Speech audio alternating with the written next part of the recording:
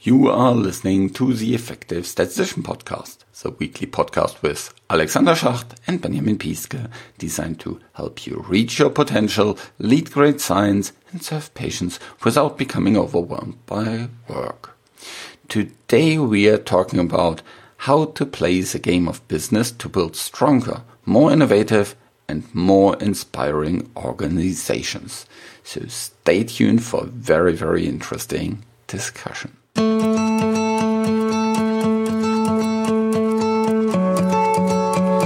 Simon Sinek's book, The Infinite Game, is probably one of the books that most has influenced me over the last years. I recommended it to many other people, and it completely changed the view on the business that we are in. Actually, on all the businesses that we are in. And today I'm talking with Stuart about that, and I hope you will get the same aha moments that I got while reading the book. And of course, head over to the show notes to find the link to the book.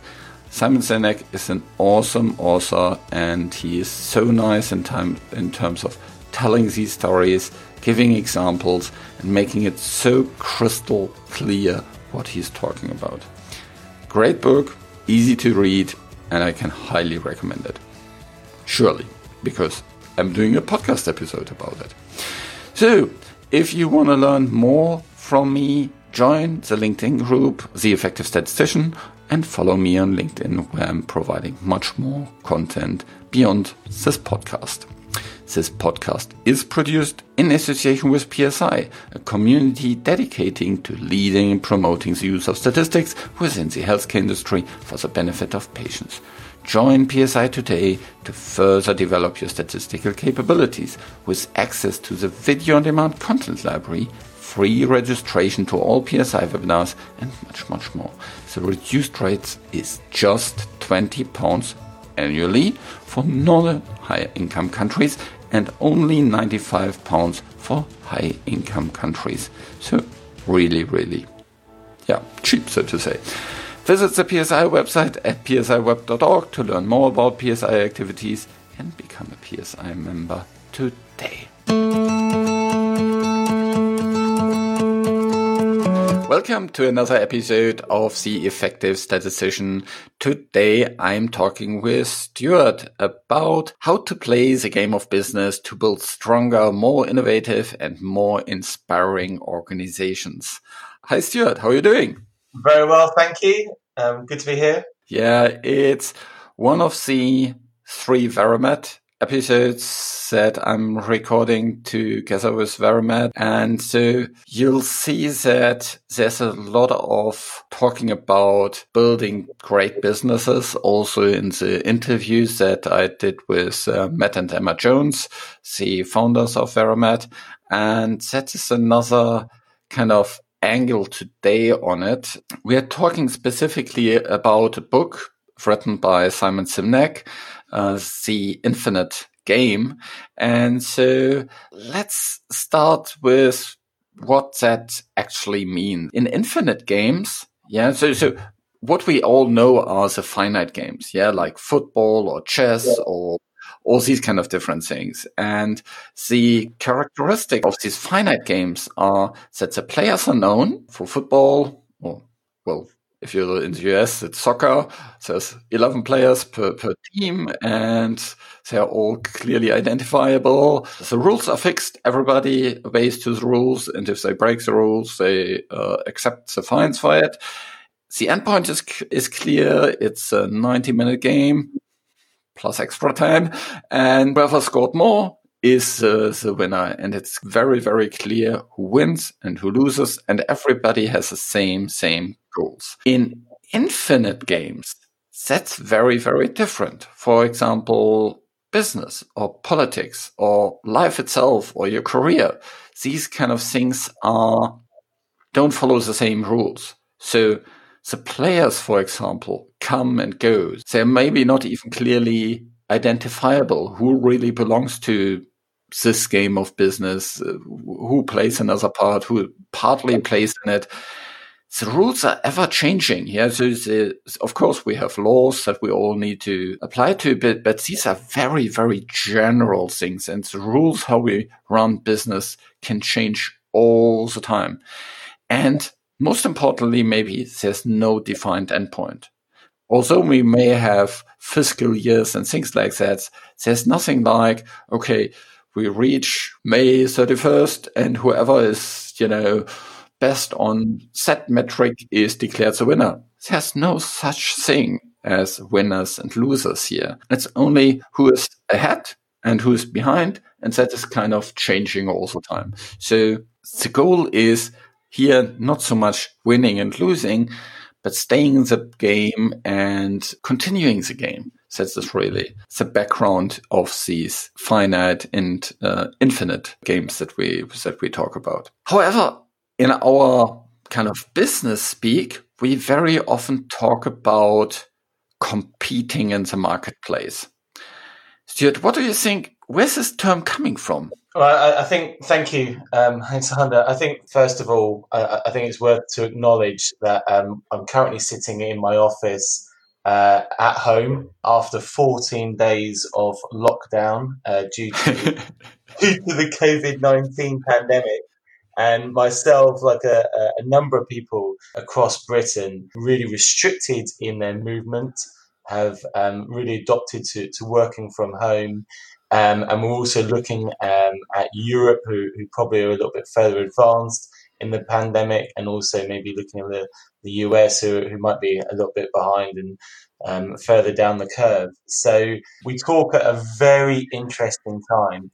And a few months ago, when we didn't have the pandemic, you introduced me to the book The Infinite Game by Simon Sinek. And I have to say, it is quite transformational as a book. It really makes you think in a very different way.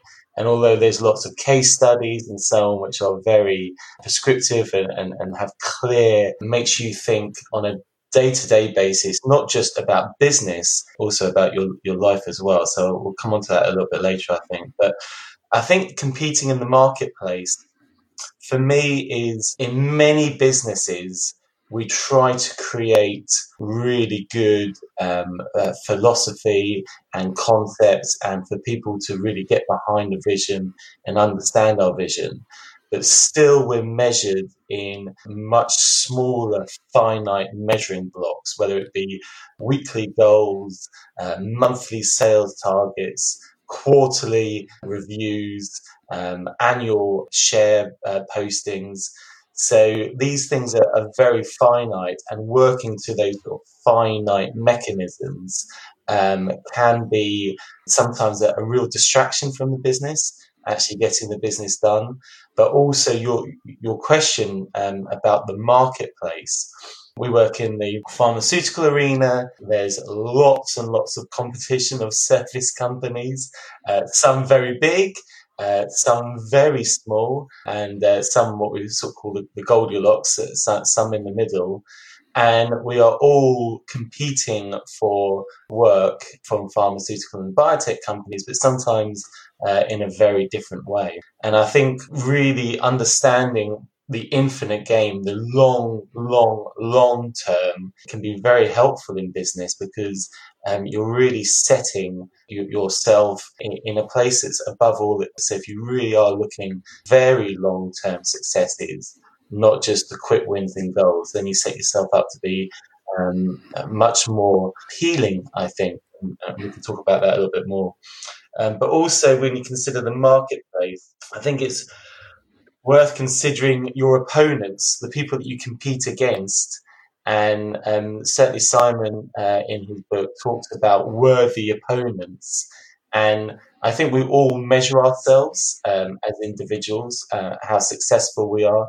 But as companies, we're constantly being measured against some of those big companies who've got lots of market share. We're also compared against the small companies.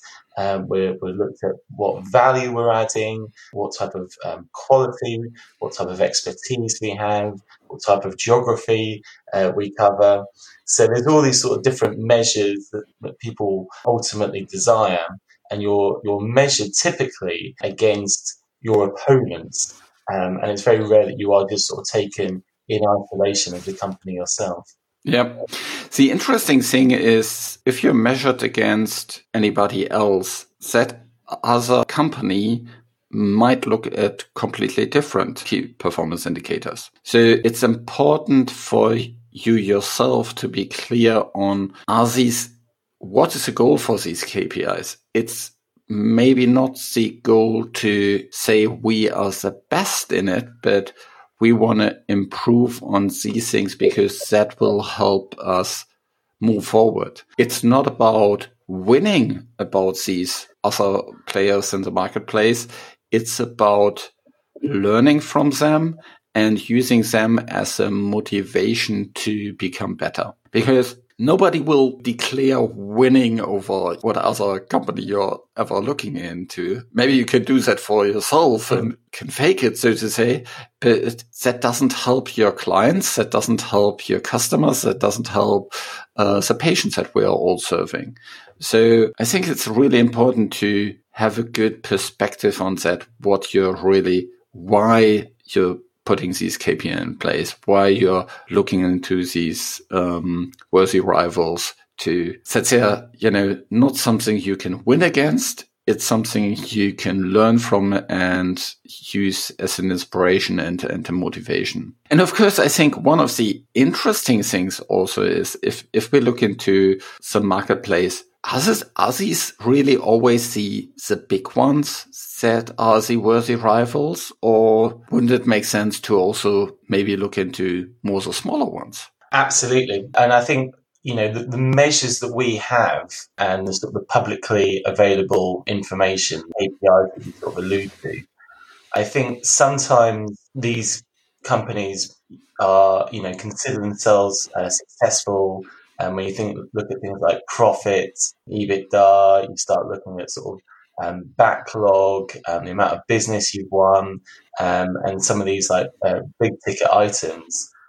But actually in infinite setting, things like customer satisfaction scoring, how well they value as a partner, how your staff are rating you as a company, what sort of measures are you putting in place to lower carbon footprint, what sort of measures are you putting to be a social and responsible employer.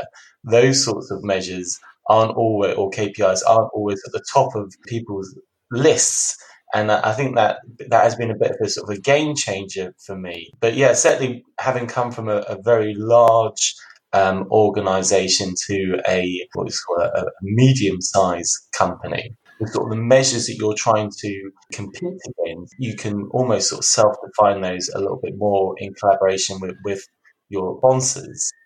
But more importantly, I think, is that worthy opponent is looking at who does things well, who's really making a difference in the market, who's innovating, who's making these big changes that are adding true value, and where can we emulate those in certain ways, but where can we also do our own things which are different and can add value. So instead of just looking at the week-to-week goals, which are important, you still need to have a framework for business, but having your ultimate overarching vision and goals, I think, is what is way more important. Yeah, just as an example, in terms of looking to worthy rivals, if you look into, just the big ones that try to do the same business again and again, or, succeed in terms of scale, that's one strategy. Another strategy could be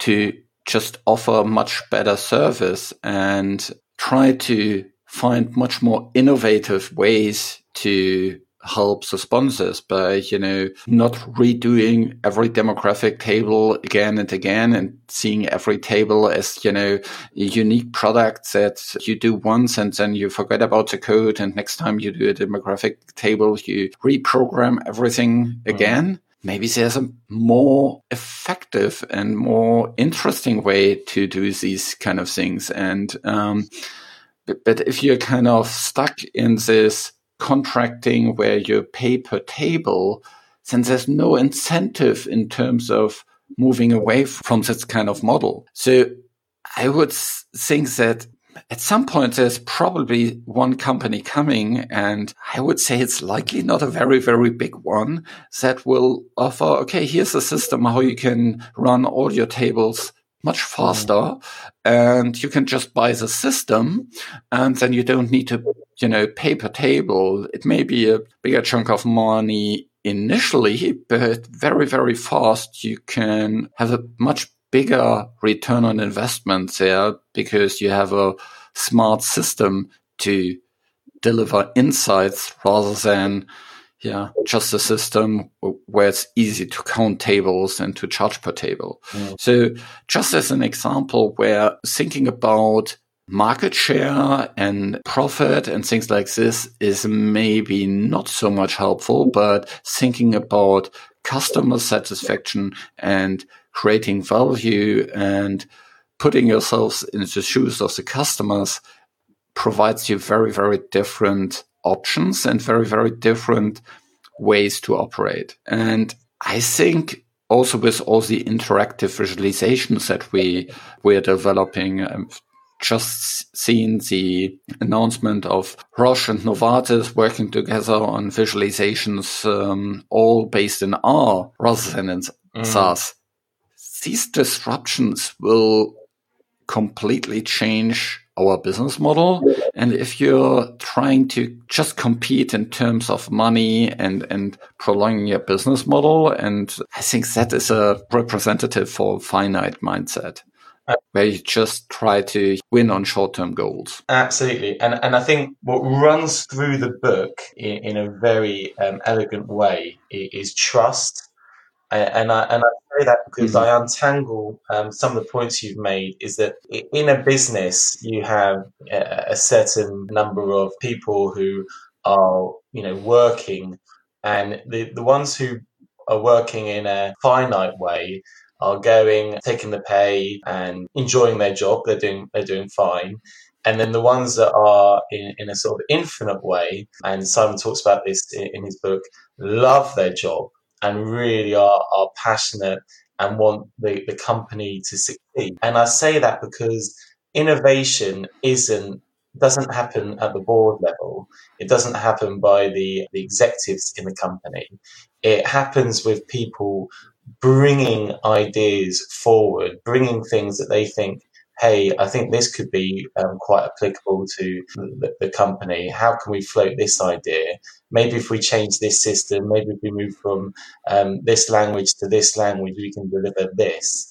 And having a company that listens across the business to the people who are joining in a sort of a new capacity, people who have been there for a long time, see how things could be done differently, is really one that is setting themselves up for future innovation and change. And I think that trust also extends not just from the people, but also if you're in a service company, from the sponsor company, from either the biotech or the pharma company saying, hey, we want this done in R, how are you set up?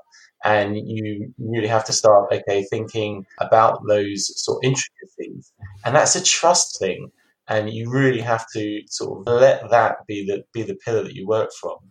So, and then when falling out of the trust thing, then you have to also be a little bit brave and a little bit risky and understand, some of the risks inherent in doing things that are new and having change, but also being brave enough to implement them and to take them through the business. Completely agree with that. I'm just thinking of an example where, coming back to this pay per table versus pay by the hour. If you pay by the hour, of course, you need to have much more trust that this hour is spent really, really useful. The service provider that charges against these hours is making the most of this hour and not kind of wasting it. And so it puts a lot more, let's say, responsibility to the individuals, and it requires a lot of trust from both sides, that on one hand, the sponsor will not kind of make ridiculous demands in terms of, oh, you need to provide all this in these number of hours, but also on the CRO side to not overspend and just waste a lot of time there. And so that is an example where it's much more kind of based on trust, on long-term relationship. It's not based on, okay, we want to get this kind of business or we want to get this KPIs in place in the next 3 weeks. It's about building systems and building relationships so that in the long term you can win on these topics. And that's just one example where I think, it's very clear from what is an infinite game and what is a finite game. But I also think, Alexander, you and I work in a very technical, intelligent, sophisticated space, and people need to have time to think, consider, review. We're not just making bottles and having a definite number that you say, right, these are 30,000 bottles that we're producing. These things that we are doing, you kind of get a one-on-shot time to do this. It's very important. Timelines are always very precious. Quality has to be absolutely spot on. And these things sometimes need to be allowed to sort of fluctuate and change. And I'm sure there's some things that you do in your work that you think, right, I can turn this around very quickly and then I can meet my friend for lunch. And there's other jobs that you think, right, I need to really give myself time to think about it. And when you're in a service company, trying to quantify those into discrete units is challenging, which is why we get things like out of scopes and so on. I think at Verimed, we're very good at really trusting our people, really understanding that they need the right amount of time to deliver. But there's always that trade-off when you speak with a sponsor company of their expectation of the amount of time something should take, and then the real amount of time it should take.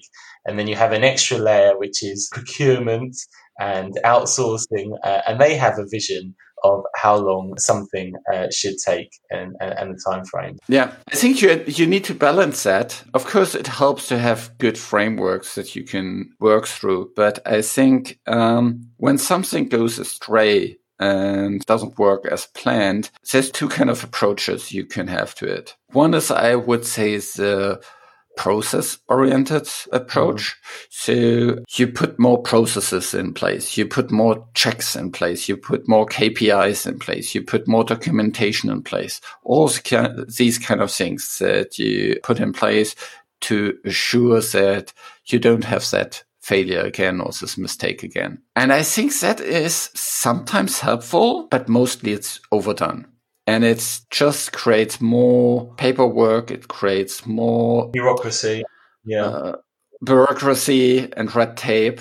And that for me speaks to a very kind of untrusty relationship where you only, trust things if it's 3 times documented and it's everything is in very much detailed, laid down in the process. I think the other way to think about that is the people-oriented way. So what do we need to do from a people perspective to make sure that these mistakes don't happen again? Do we need to train more? Do we need to build better trust? Do we need to open communication channels? Do we need to put mentoring in place? Do we need to have more face-to-face meetings? Do we need to do other things that help to improve trust so that people speak up early when things go south?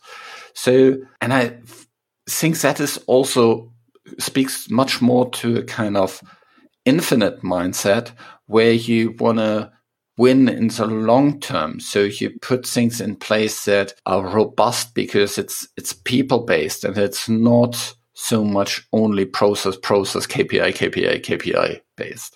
Agreed. And I think we are in a place where generally, I'd say, across my career, I'd say in the high percentage, people join this industry that we're in because they want to cure cancer or ulcerative colitis or dementia. They really are passionate about the company succeeding and the medicine getting to market and benefiting an area of unmet need. So in our industry, people are generally motivated because they want to make the world a better place. People don't want to make mistakes. They don't want, generally people do not want to make mistakes. And we have to create environments that allow people to make mistakes in an unthreatening way. So when they do, it's supported.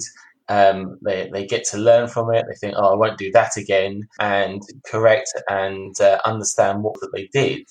And having an environment which covers all those sort of points you made about sort of, good line management, good support, good systems and processes and so forth.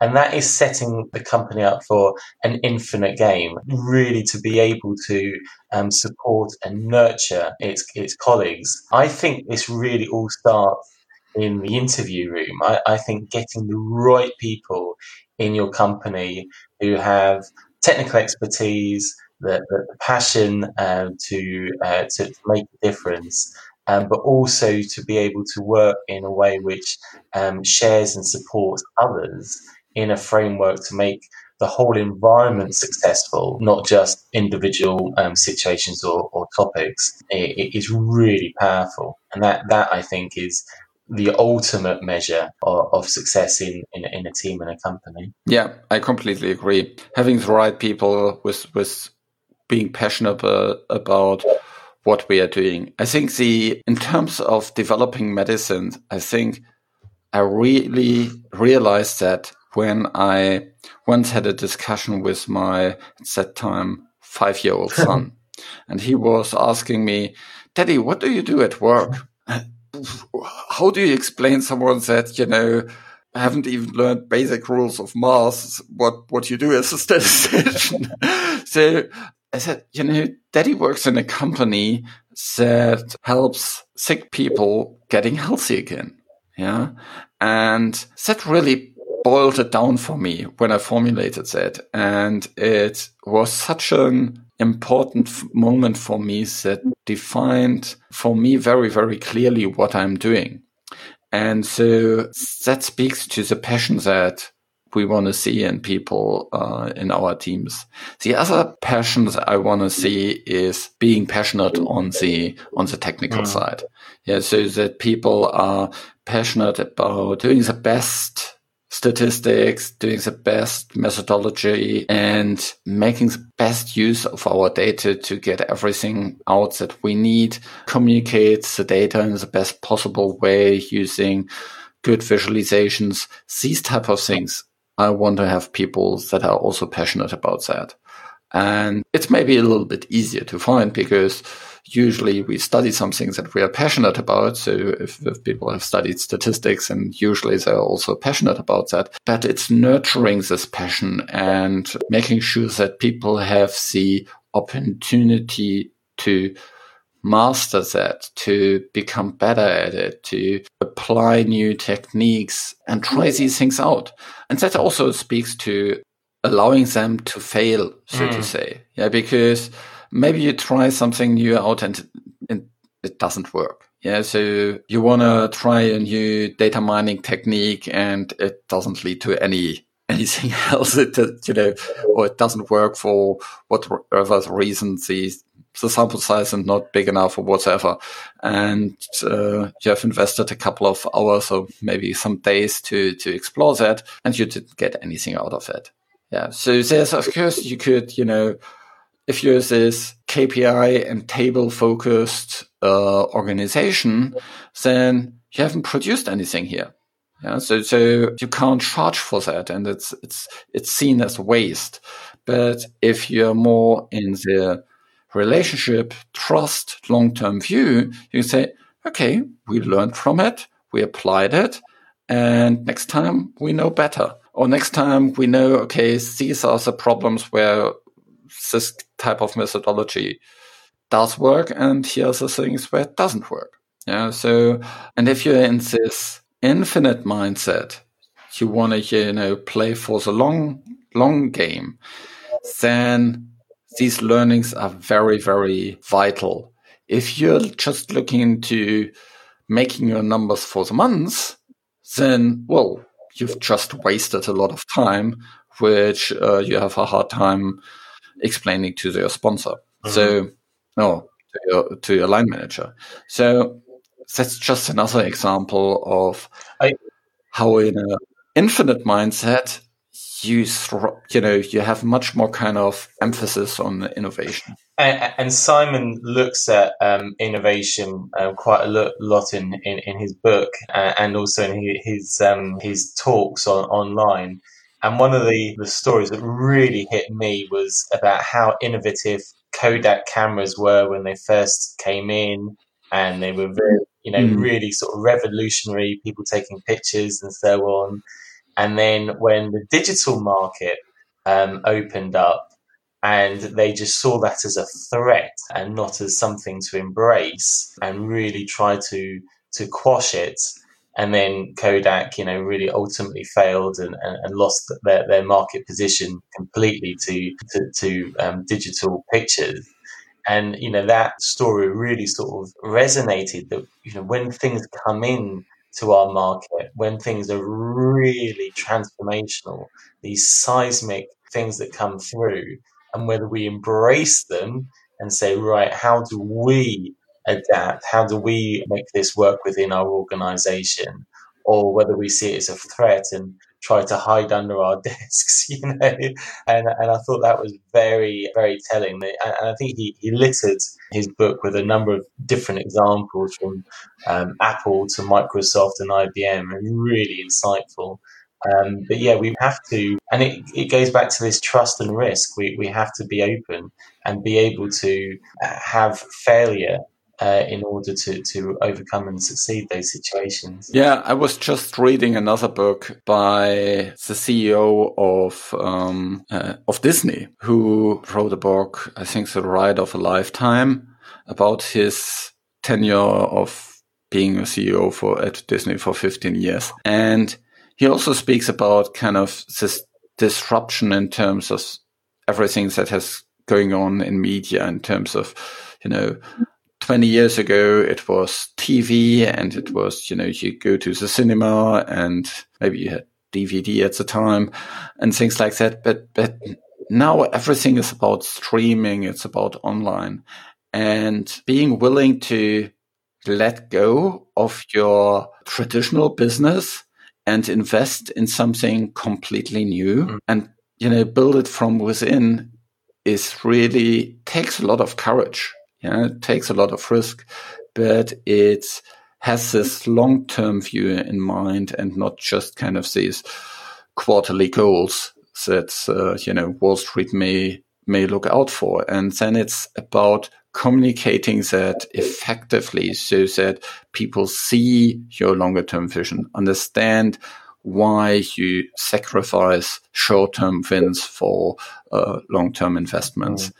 And coming back to the Kodak story, the irony about it was that Kodak had a lot of the technology of digital cameras and digital things in-house.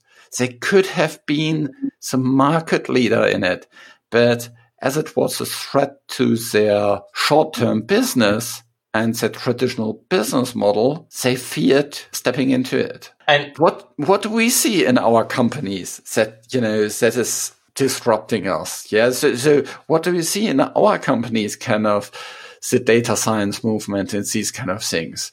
Do we just kind of, ban that and, try to say all kind of the bad things about it? Or do we embrace that new way of thinking? Do we embrace these people that come with a very, very different mindset? Do we learn from them? Do we incorporate them into our organization? I think that's for me one of the seismic shifts that's happening at the moment. And we can ignore it, or we can, poo-poo about it, or we can, embrace it and make it work for us as well. So, Alexander, I wonder actually if you and I want to have a spin-off podcast where we do book reviews, because I after The Infinite Game, I read and greatly enjoyed Matthew Syed's Rebel Ideas. And I don't know if you've come across this book, but it really talks about cognitive diversity and getting people together who think differently. And this book is just jam-packed full of examples where like-minded people work together and ultimately fail. Whereas if you get a pool of people who think very differently, challenge each other's thoughts, then real change and real innovation can come. And I have to say, this book, together with The Infinite Game, has kind of turned my world upside down a little bit, because, I think there's a categorization. I think it's pale, stale, and male. And like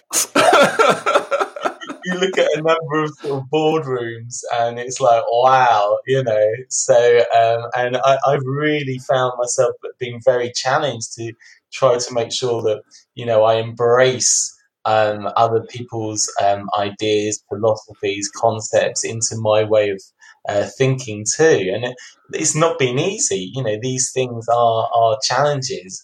But ultimately, when you're presented with true innovation or an opportunity to change, then you have to have a much more open mindset and to be willing to be challenged. So yeah, I put that on your book list, Rebel Ideas. It's actually already on my Kindle.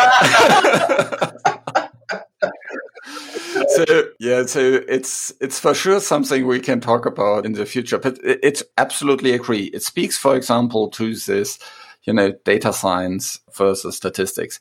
If you hire just from the same 2 or 3 universities and the same 2 or 3 professors that all the time, and you only go for, we only want to have, PhD in statistics, and we only want to have people that are trained in clinical trials, and we only want to have people that have experience in SaaS and whatsoever. You get the same people again and again and again and again. But it speaks exactly to the point. You don't get diversity in terms of mindset. You don't foster out of the box thinking. You don't foster that, the status quo is challenged. And I completely agree with you on that one. So that's probably an episode for the future. Thanks so much, Stuart, talking today about The Infinite Game. I think that helped us to better understand how we can grow in the long term, that we think differently about what it means winning, that we put KPIs in perspective in terms of what do we really want to achieve, and to think about what is our passion for quality statistics, our passion for creating value for patients. These are the really, really important topics that we should think about. So thanks so much for the interesting discussion, and probably watch out for another episode on some further books. Thank you very much, Alexander. This show was created in association with PSI. Thanks to Rain, who helps with the show note in the background, and thank you for listening. Head over to theeffectivestatistician.com to find the show notes and learn more about our podcast to boost your career as a statistician in the health sector. And if you found the episode today interesting, tell your colleagues about it.